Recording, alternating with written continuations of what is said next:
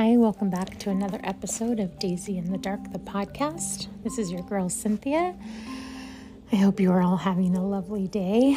I ended up feeling like I needed to do a follow-up episode to the one that I did on the overturning of Roe versus Wade because I feel like I didn't really have my thoughts in order when I did my last podcast. It was just truly a gut reaction, an emotional reaction, and honestly, it was just really scrambled and not well put together, so I wanted to come and kind of give a more thoughtful reaction now that I have my thoughts in order.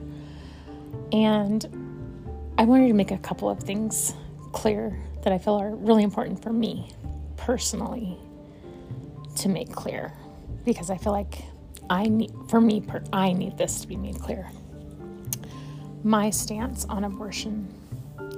I personally hate abortion. I would never choose it for myself.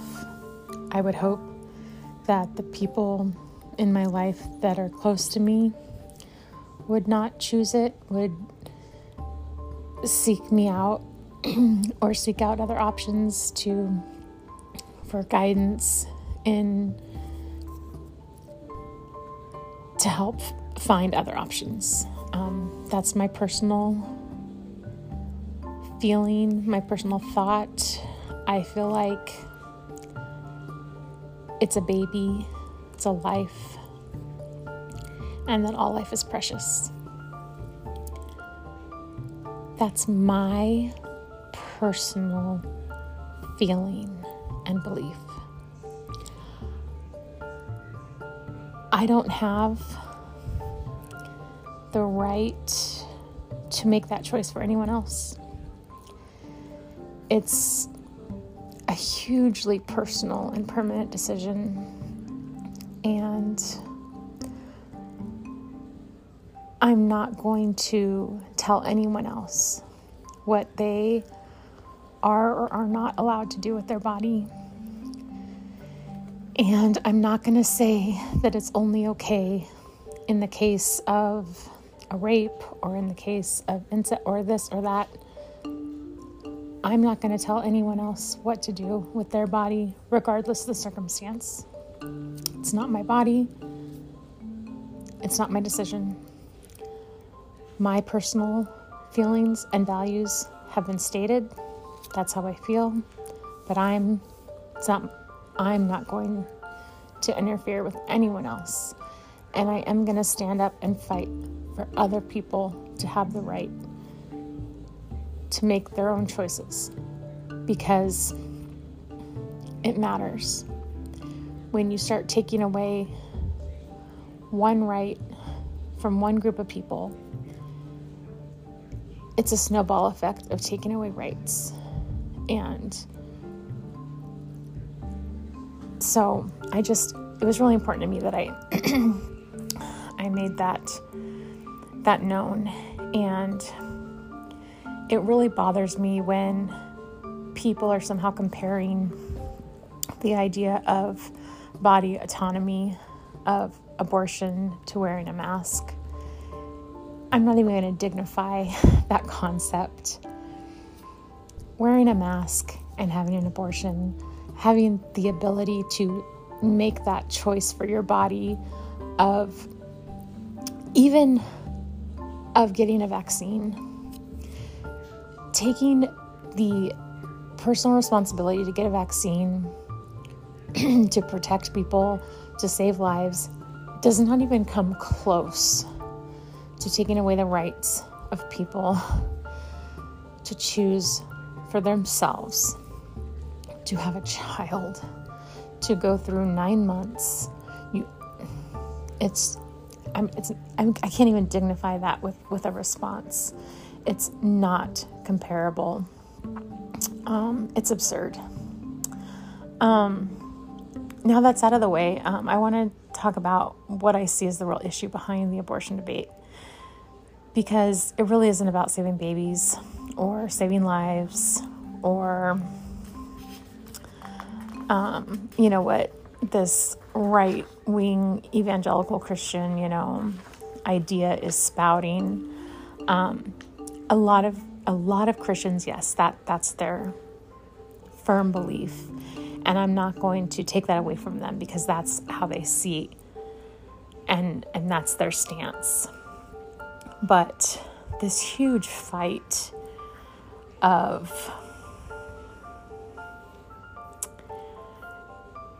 it's just crazy to me. And the whole idea that the whole reason we ended up with Donald Trump as president is because, honestly, in my opinion, is because of the comments that Hillary Clinton made about abortion. I feel like if she hadn't come out and made those comments about late-term abortion, I really feel like she would have been elected.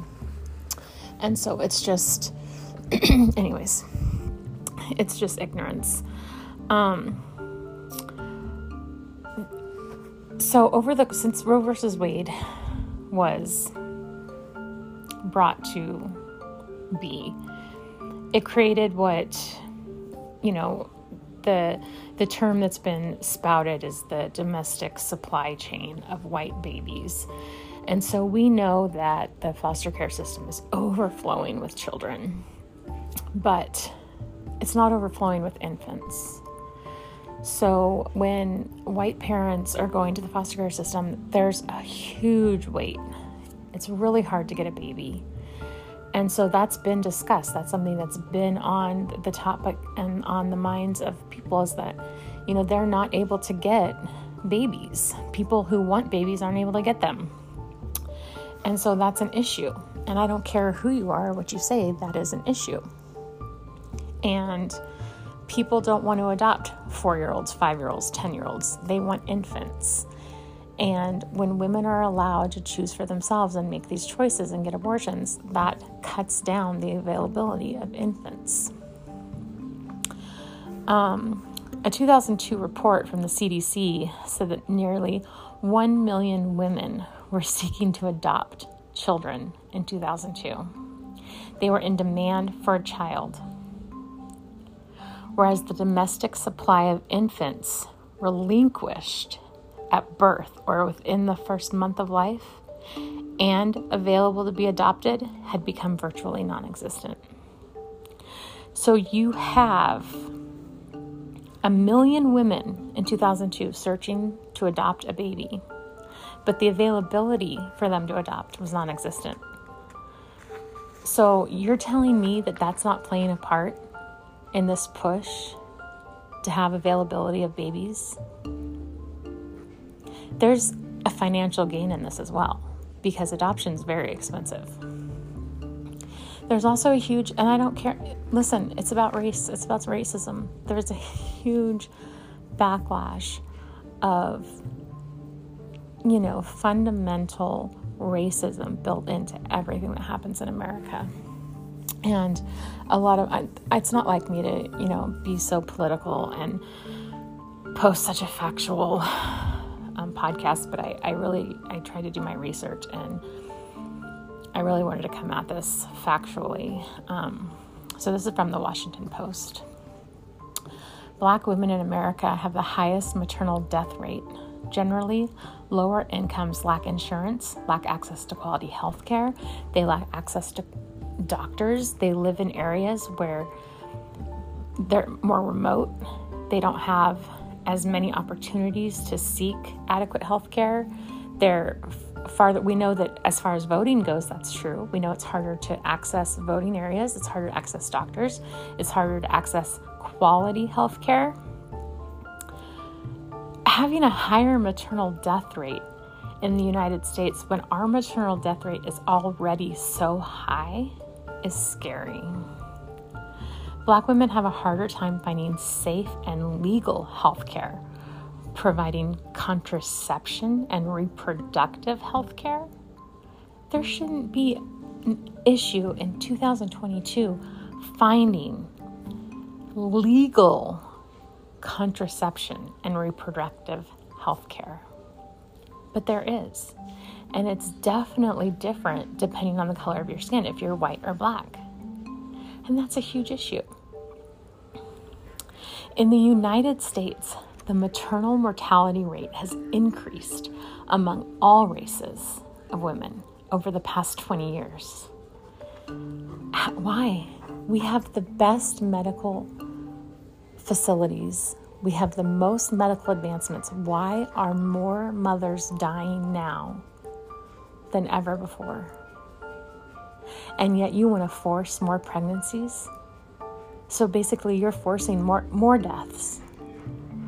You're forcing more deaths on us.